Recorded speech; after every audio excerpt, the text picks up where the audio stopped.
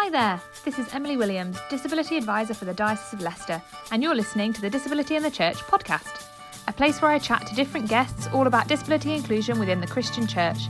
I hope this will be a place where we can learn together, make mistakes together, and spark new ideas together. This episode was recorded remotely during the UK lockdown, therefore the sound quality might not be as good as normal, but the content is still fab.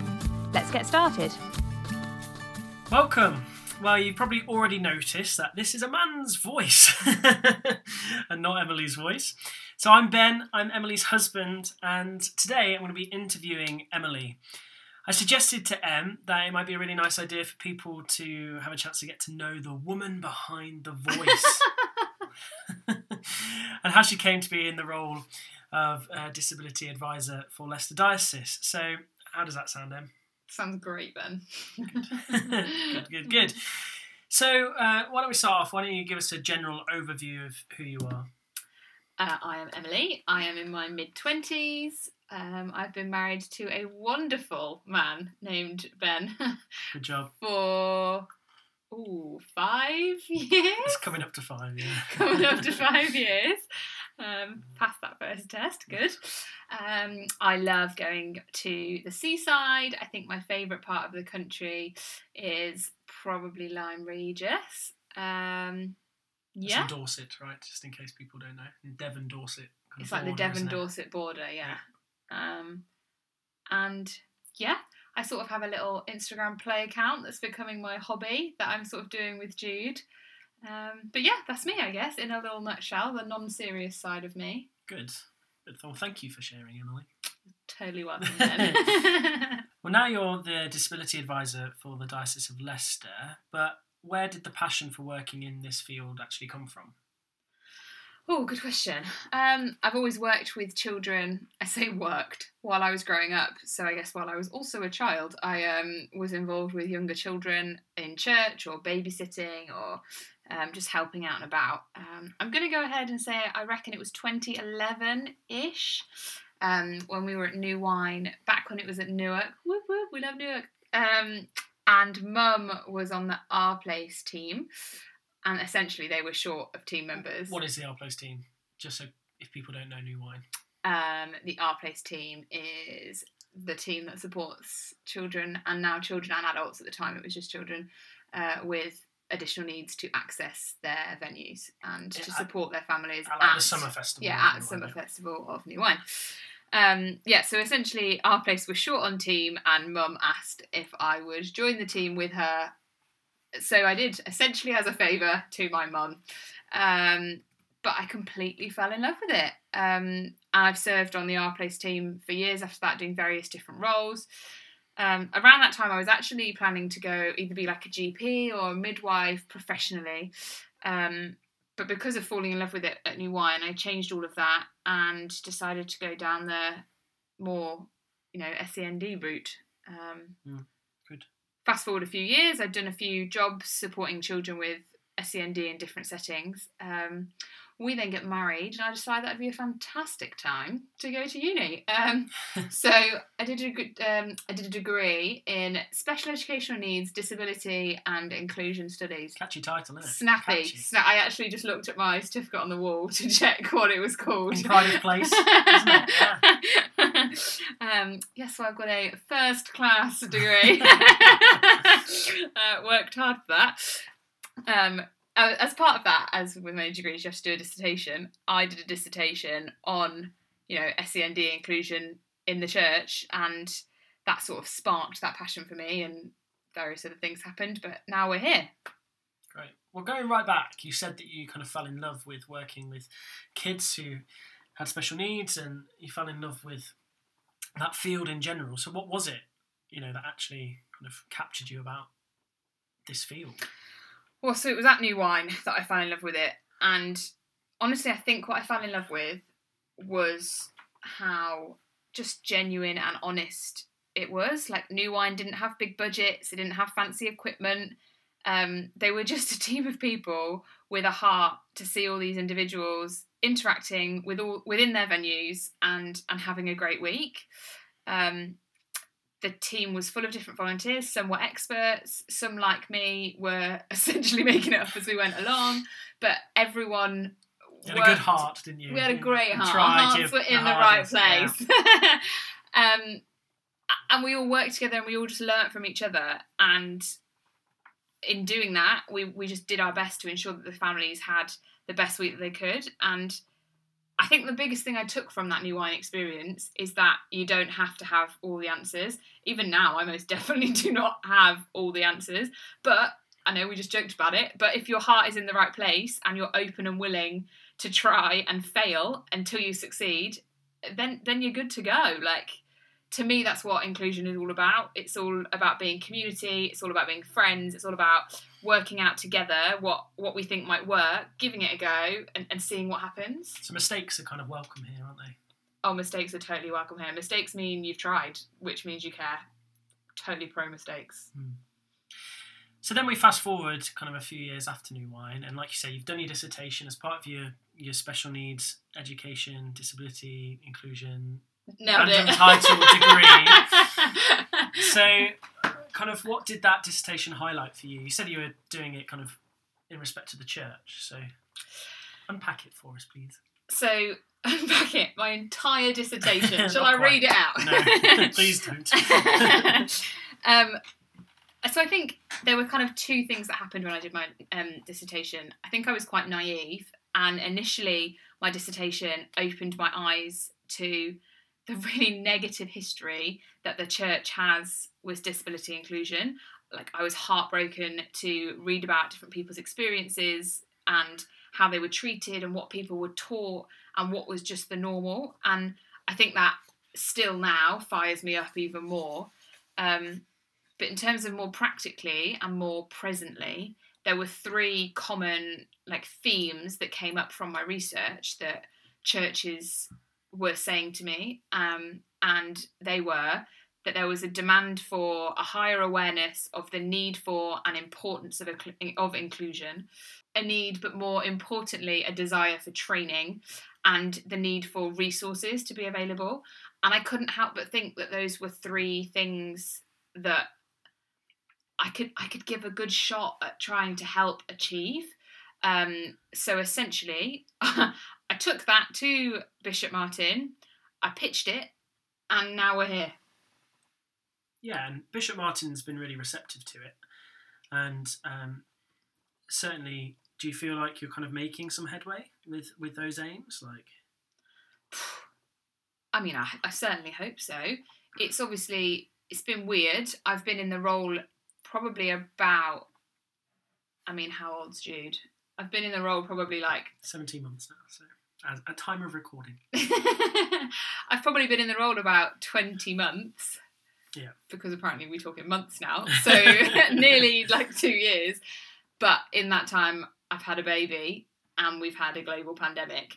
So I think if there hadn't been a pandemic, things that I would have, say, achieved, I don't know how appropriate that word is, would be different. But actually, yeah, I think we are making headway. I've certainly, I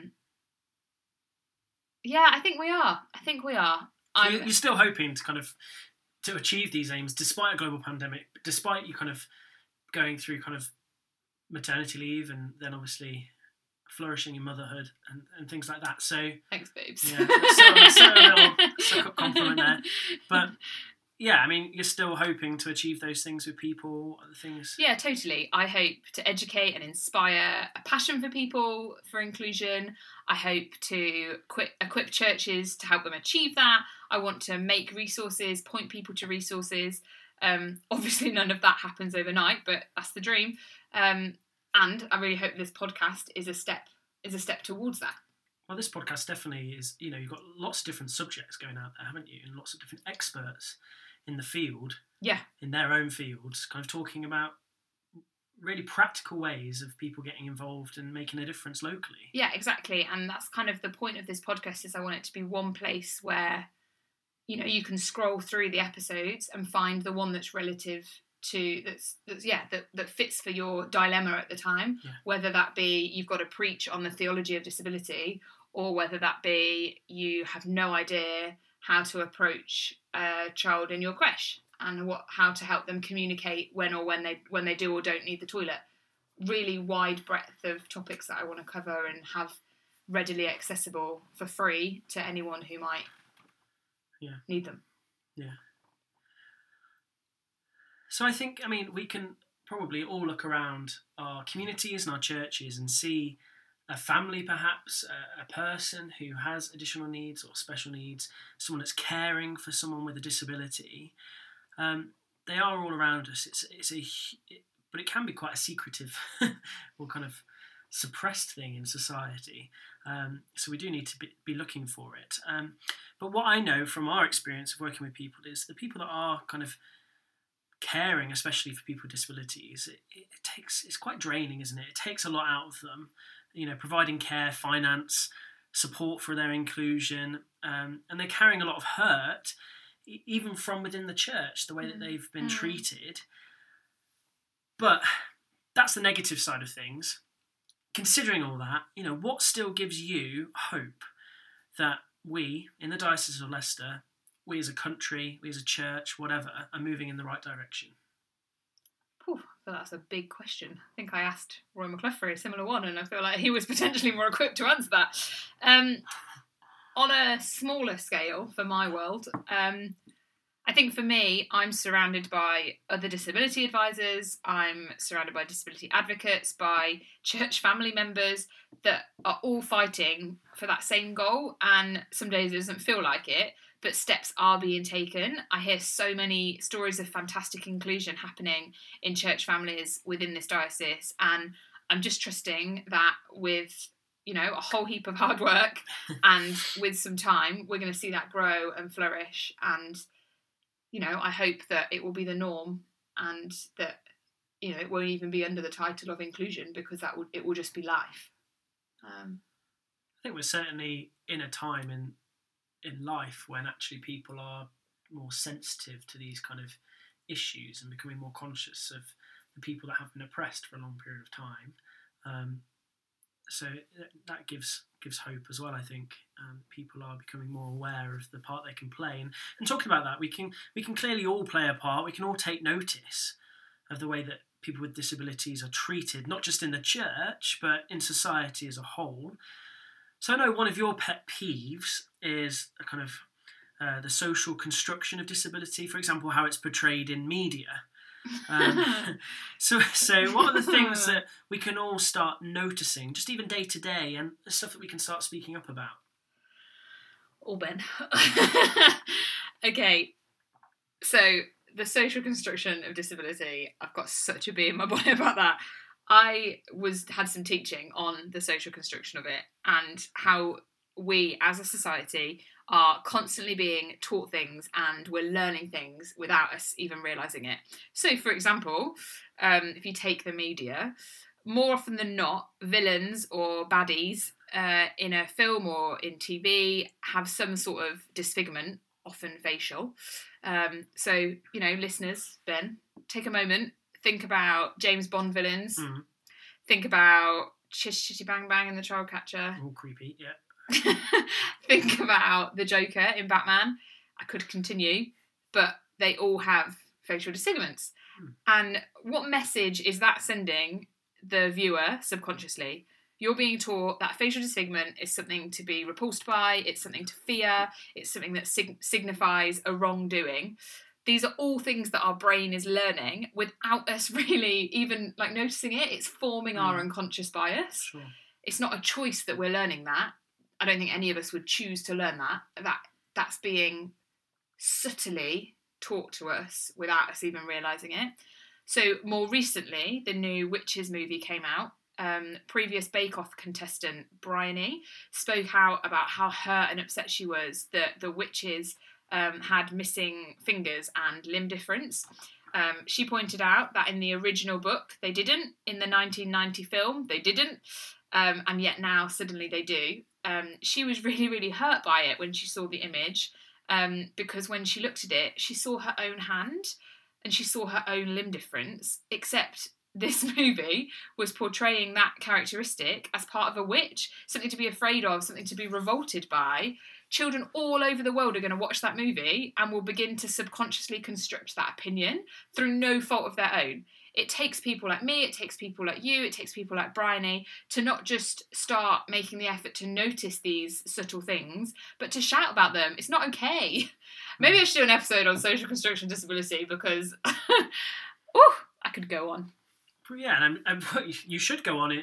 I think like these things are important for us to notice.